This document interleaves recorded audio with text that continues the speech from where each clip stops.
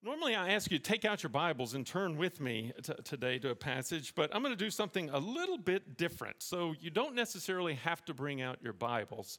I would encourage you maybe to take notes, take a piece of paper, because the purpose behind today's sermon and today's preaching is going to be a means of assisting you while you study God's Word and the things that you can get out of it.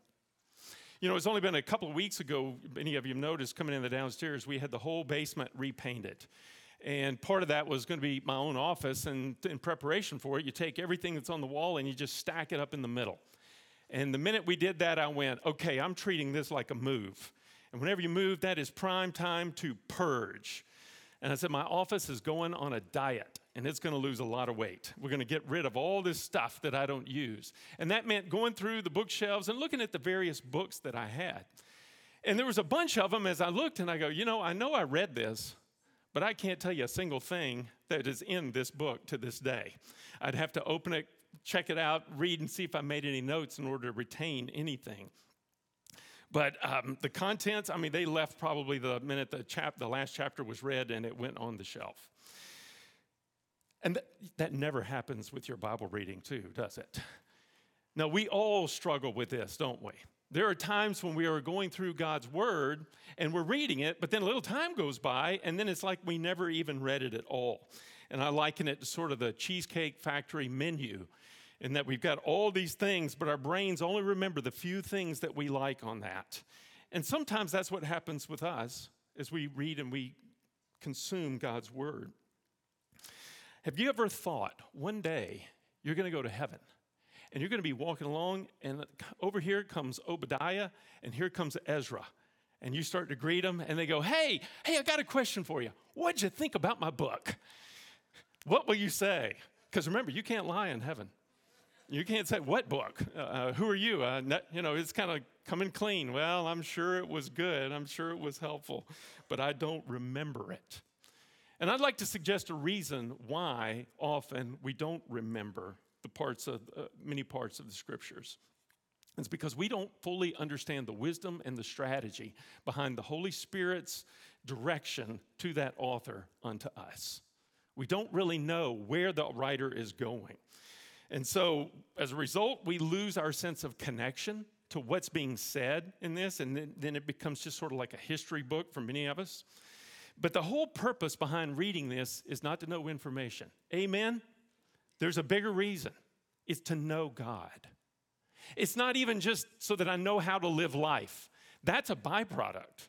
The end goal is that we might know God and know who He is. But things get in our way whenever we start to read this book, and we don't achieve that end. Like when books are often repetitive, and we kind of go, yeah, I got that already, I got that, and tend to want to move on. Or there's a cultural thing that's happening within the text of the Scripture, and we just don't understand that. When there's genealogies, aren't those a joy to go to read as you're going along? Or sometimes a passage won't make sense to us because we don't grasp the context of what the bigger story that's going on and why this is in here in this place. So as a result, there are particular books in our Bibles, and let's all be honest, that we just kind of put on the shelf and we don't necessarily pay a lot of attention to. Well, for today's sermon, what I want to do to you is, in humility, try to help you, even as I myself try to help myself in this reading and understanding, as we go through a particular book written, what most believe to be by a prophet whose name was Ezra.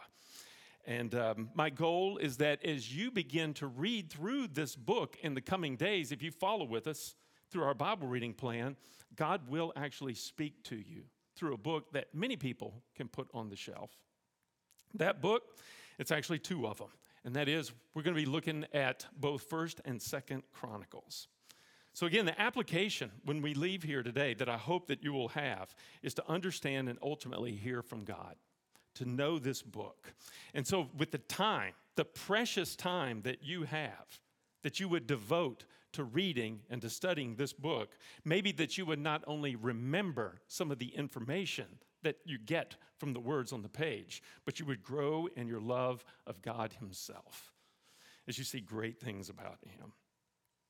Now, a really great way to get something out of a book from the Scriptures is to kind of purpose to get into the shoes of the people that were going to be the first audience. Because every book has a specific audience. Ultimately, God's speaking to all of us in the world. But it's helpful to get into that initial first audience and to understand where they were coming from. Because when you understand why a book was written to the people that it was written to, the intent behind the message often will become timeless. And then we start to see, now I see how that isn't just for them. This is also for me as well. This book, Chronicles, in the Hebrew, it isn't called the Chronicles. Often Hebrew writers, what they did when they titled a book is they just took the first few words of the book, and that was its name. And so for the Hebrews, this was called the Word of the Days, because that's how the book began. And it wasn't until several years later when folks decided we need to get this translated into Greek so that the people that can't read Hebrew can also understand what this book says.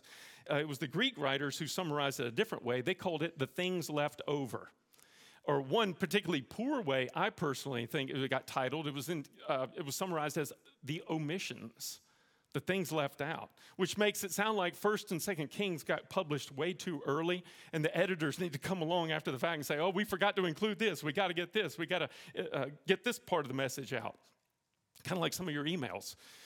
When you get that thing out and you go, oh, I forgot. I needed to include this. That's not the intent at all behind what's going on with the Chronicles. There are things in this book that you don't discover when you're reading 1st and 2nd Kings and 1st and 2nd Samuel. Why is that? Well, again, we'll back up. The original hearers to this were Jews coming out of exile. 70 years, 3.5 generations of people that had been in exile in a foreign land, and now they're finally getting a chance to come back to their homeland. And as they're coming along, again, if Ezra was the writer, Ezra, we know, was both a scribe and a priest in his day. And so he, along with his people, are returning to a devastated land. You go back to Jerusalem, there's no temple. It was destroyed. Your homes, more than likely, gone. Your ancestors' homes, gone. Things are just in sort of a disarray as these refugees come back, and they are coming back from the stark reminder, we got a hard judgment from God. He was rough on us, and that exile was rough on them. So as Ezra is looking around at these people, he realizes something. Their greatest need is not groceries. Their greatest need isn't even a roof over their head. These people, their greatest need is they need hope.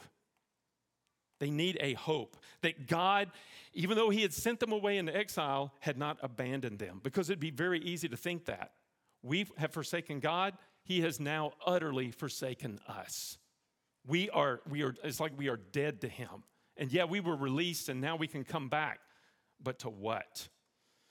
So what does a series of omissions in a book like this give us in stories and instructions? And what does it have to offer to a people who were just beat down?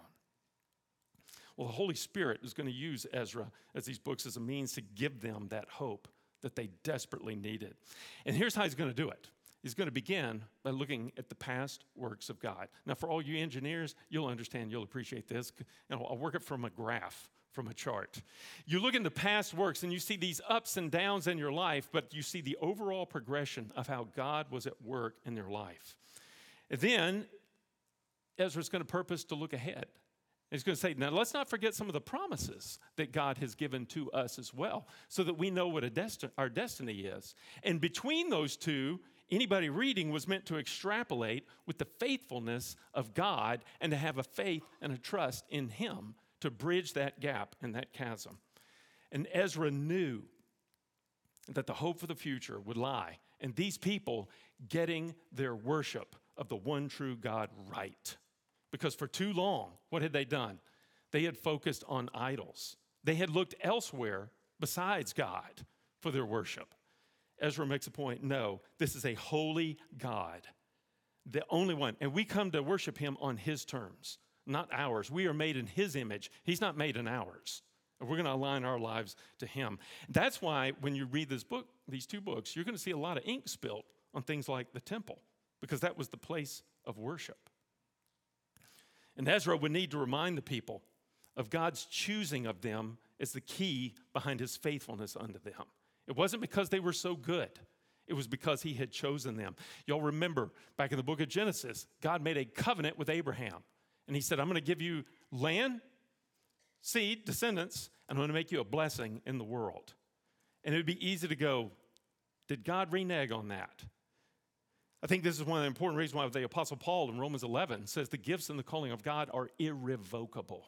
God cannot go back on his word.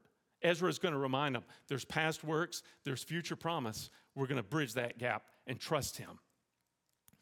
There was also the Davidic covenant that God had established with David to saying, we're going to have kings that are going to come from you, and there's going to be a line, a never-ending line until we get to the eternal ruling king, which is going to be ultimately Jesus. And so you see this kingly line. It seemed like it might have stopped with King Zedekiah when they were conquered. And yet, time goes on, and there's the promise of a future king. You don't get his name yet in this book, but because we live in the New Testament, we know who that coming king is. His name is Jesus, and the one who would ultimately rule. And finally, you're going to see a lot of things in this book regarding the temple of God. And I would just remind you, it's a different day and an age. Today, you are called the temple of God. You are the place that God will abide and live in and inhabit. You're his home. But in that day, there was a particular place. That temple is where God would abide. You were meant to go to the temple. And in doing so, bring your acts of worship before him. So there's a whole lot of instructions in this book on what this thing is going to be like. And why is that? Because God has made it clear, I'm holy. And everything that I do has a purpose. And it has a message.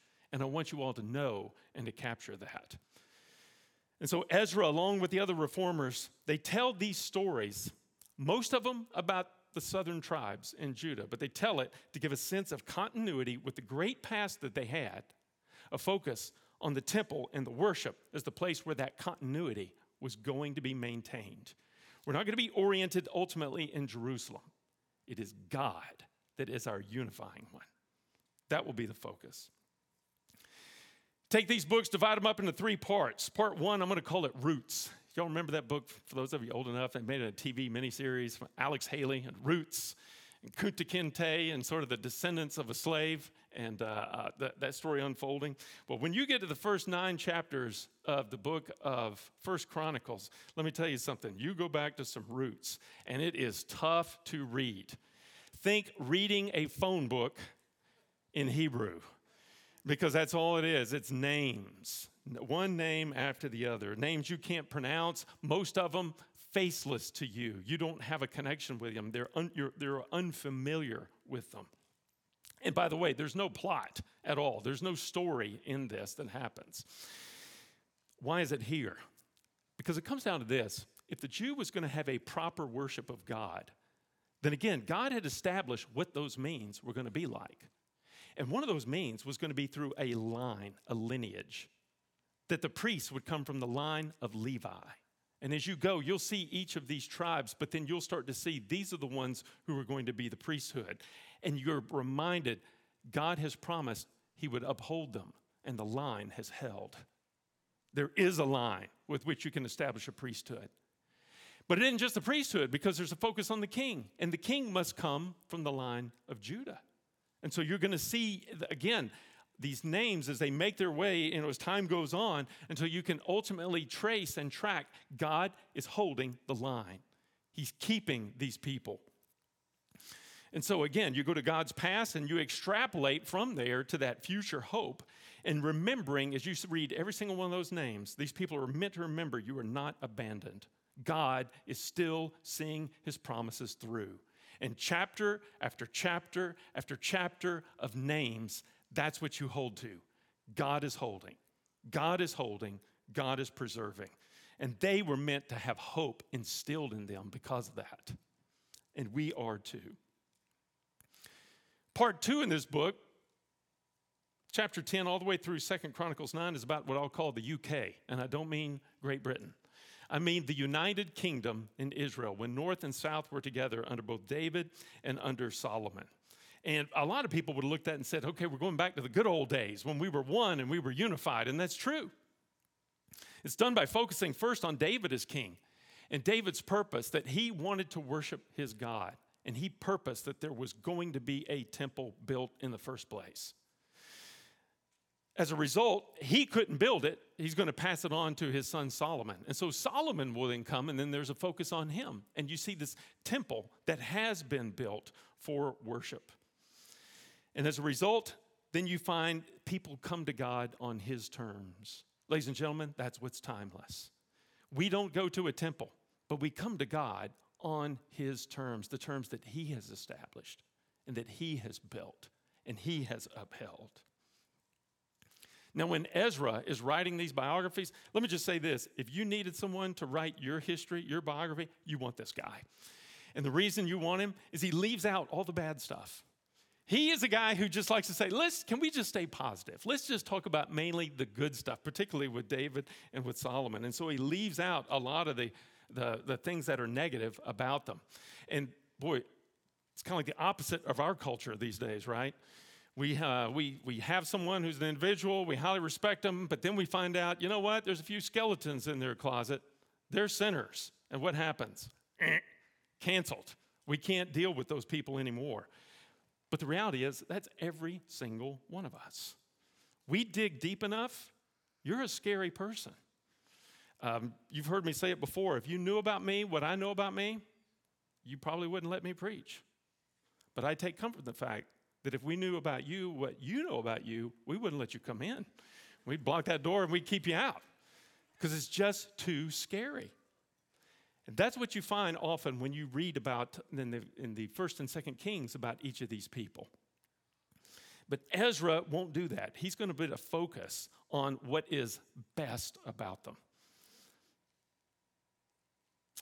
In some ways, I have particularly wondered if 1st and 2nd Kings isn't more like a human perspective on everything.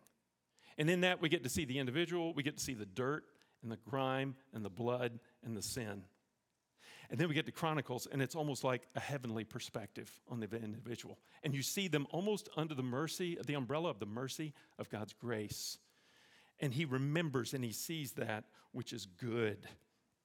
By way of example, you're going to get in the book of 2nd Chronicles, and you're going to read about this guy named King Manasseh. Manasseh is bad. He's one of the chief idolaters. He murders his own children, sacrificing them. Tradition has it, he's the one who took the prophet Isaiah, found a hollow tree trunk, stuck him in the tree trunk, and had the trunk cut in half. And that's how he killed God's prophet. And I hear something like that, and I think, no mercy. Let that guy go. Give him the justice that he deserves. But fascinating, what 2 Kings omits and Chronicles includes is an emphasis on Manasseh's repentance and his restoration unto God. That God would look on him in that light and work and transform his heart. And the idea being, if he's the worst, he's a prime example of any exile figure whose repentance was a sign that God could still bring restoration to the land and to the kingdom. Because if he did it for Manasseh, there's a chance he could do it for us. And that is timeless, is it not? God does that for us as well. So if there's hope for him, then there's hope for you and I. The failures that David went through and experienced, especially, they're not mentioned. As I mentioned, it's kind of like a heavenly view. Praise the Lord. And so we almost get this chance of just seeing things like we will in heaven. You ever stop and think about that? You go to heaven one day, and you're going to be walking around, and you're going to see some people, and you're going to point and you go, how in the world did you get in? And they're going to point and do the same thing. I don't know. Tell me how you got in. What we'll all have in common is we'll marvel that any of us were called to get there, that any of us could be present there. And when you read Chronicles, you start to see when God looks in this light of these people who will repent and follow after him, there's this mindset of love for them and restoration unto them. Part 3 is the final part in these. Take you from chapters 10 of 2 Chronicles all the way to the end in 36. And it's primarily just about Judah and the various kings that they had at that time. And you see how people respond to God. You see the traits listed and the things that they do. And many of them are good, with the implication, now you go and do likewise.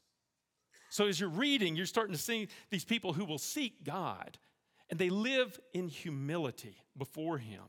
They pray to him. They turn to him, even after maybe at times where they weren't following him, but then they would change and pursue him. And you read and you start to discover how God wants his community of people to discover the power of renewal and of faithfulness. It's a big deal in this book. But equally, there's the warning of what happens when we reject God and his call. So if I take these two books and just kind of put some overarching things that you can hold on to them, First Chronicles is going to be primarily about King David and building up that temple.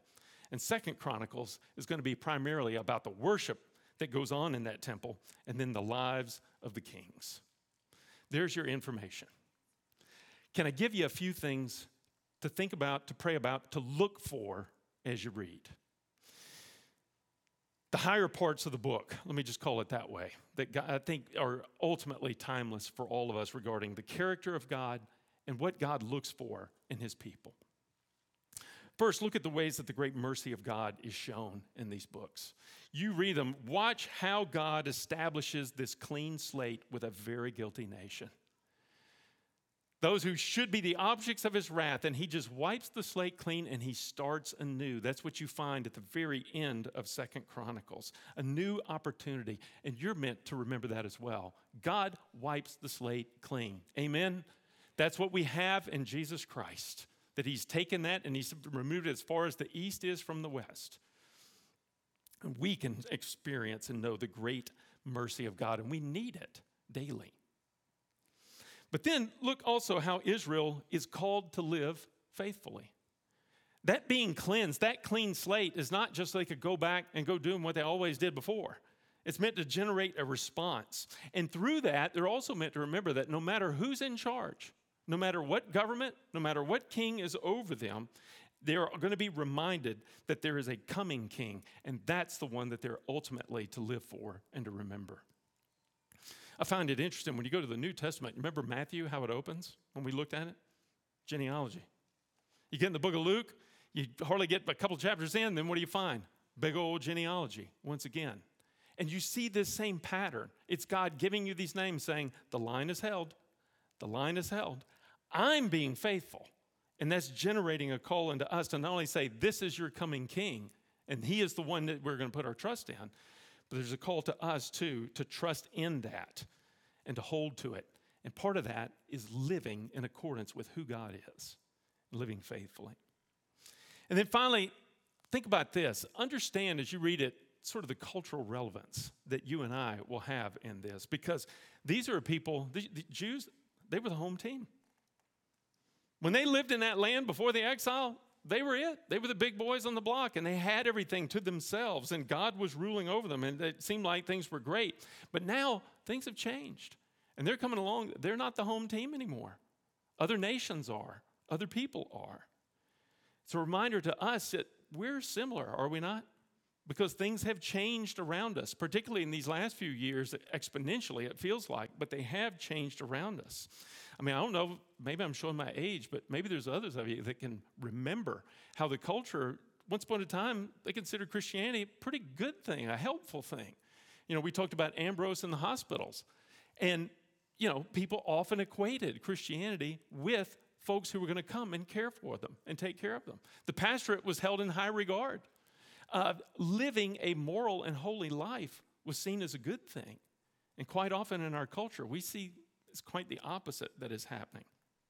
In fact, I was talking with my son recently, the one just moved from Boston, and he was just expressing the difference in how people respond and react to him here in Northern Virginia as opposed to there. And I said, well, what's one thing that's really different? And he said, well, here's one thing that's different.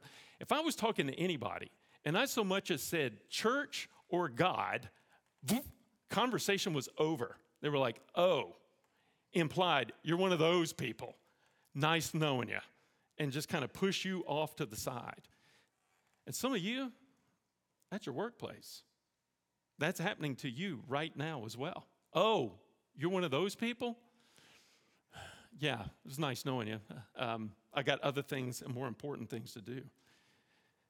In a lot of ways, you're going to relate to these exiles. So you come into a new kingdom, struggling with community living, trying to cope with a life in which you and I were placed on the margins of society, a society that's afraid of us, a society that is suspicious of us, a society that imputes hate against us when we don't hate.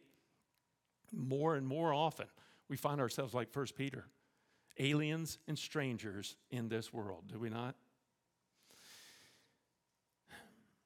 You and I are called to be like these people, to establish an identity as a people of God in an age in which the surrounding culture dominates our lives so profoundly. But we can be a people who also can look back and can see how God worked in the past and remember his promises to the future to then live according to that irrevocable plan and find that we have a hope for today.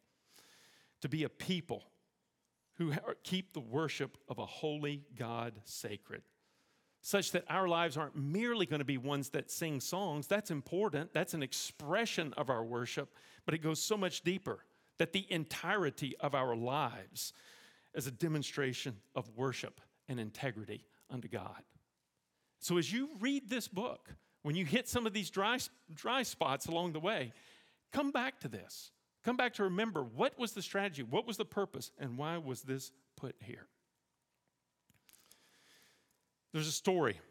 I don't know if it's true or not, but it sounds really good, so I'm going to share it. In which there were these two dukes, Reynaud the elder and Edward the younger. They were brothers. And they got in a big quarrel, big fight. In fact, both of them took sort of their fiefdoms, their kingdoms, and went against one another in war. And it was the younger Edward who defeated Reynaud. And as a result, typically, you would kill the king who was your adversary, or the duke who was your adversary, but Edward didn't do that to his brother. He did something else different. He imprisoned him. But he locked him up in a prison in which the windows were not locked and neither were any doors. And Edward told his brother Reynaud, "You are free to leave at any time you want, and when you do, I will restore you your kingdom, and I will restore you your lands. I will give you everything you want." Now, why wouldn't Reynaud leave? Because he was grossly obese, and the windows and the doors were small. All he had to do was go on a diet, and he could leave. But Edward knew his brother. And so every day, he sent him all these really fine, rich delicacies, such that every day, Reynaud would eat and eat and eat and never be able to make it out the door. And people accused Edward of being cruel against his brother. And he said, "Cruel? My brother is free to leave at any time he wishes. He is not a prisoner to me." Edward knew he's a prisoner to his appetite. That's what got Israel in trouble. Israel had an appetite for the worship of so many things, but not the true worship of God. And as a result, they couldn't be free. They were enslaved. And Ezra writes this as a reminder to his people. Ladies and gentlemen, you are free. And if you are imprisoned, it's because you have put the wrong thing as your appetite and engaged and consumed. You've got to get your worship right. Next few weeks, as you read the omissions, I pray that your mind does not omit what it has to communicate to you about who God is. My prayer is that instead of omitting it from your minds, instead, this is what it'll do. It'll open up a vision for each one of us, for the community to live faithfully wherever we are, in whatever nation, whatever land we may happen to be, that we might be, as we are called to be, representatives of hope in this world as we worship the one God in spirit and in truth.